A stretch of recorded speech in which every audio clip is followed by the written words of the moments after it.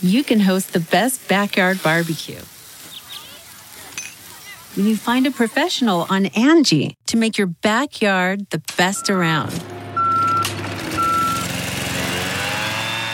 Connect with skilled professionals to get all your home projects done well.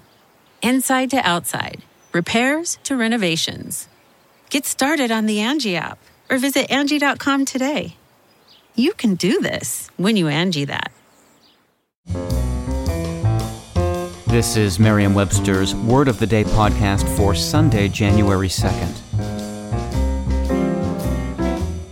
Brought to you by the new Merriam-Webster's Advanced Learners English Dictionary, designed for students and teachers of English as a second language. Learn more at learnersdictionary.com.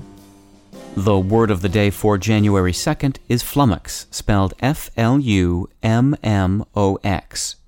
Flummox is a verb that means to confuse. Here's the word used in a sentence.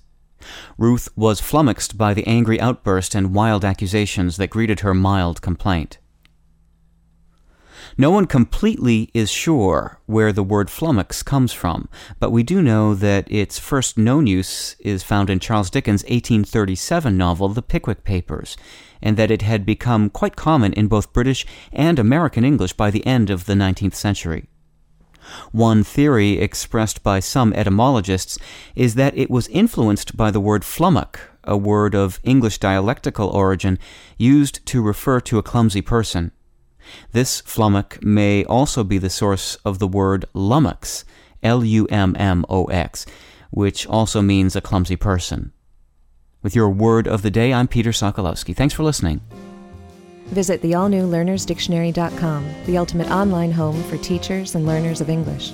A free online dictionary, audio pronunciations, custom study lists, and interactive exercises are available now at learnersdictionary.com.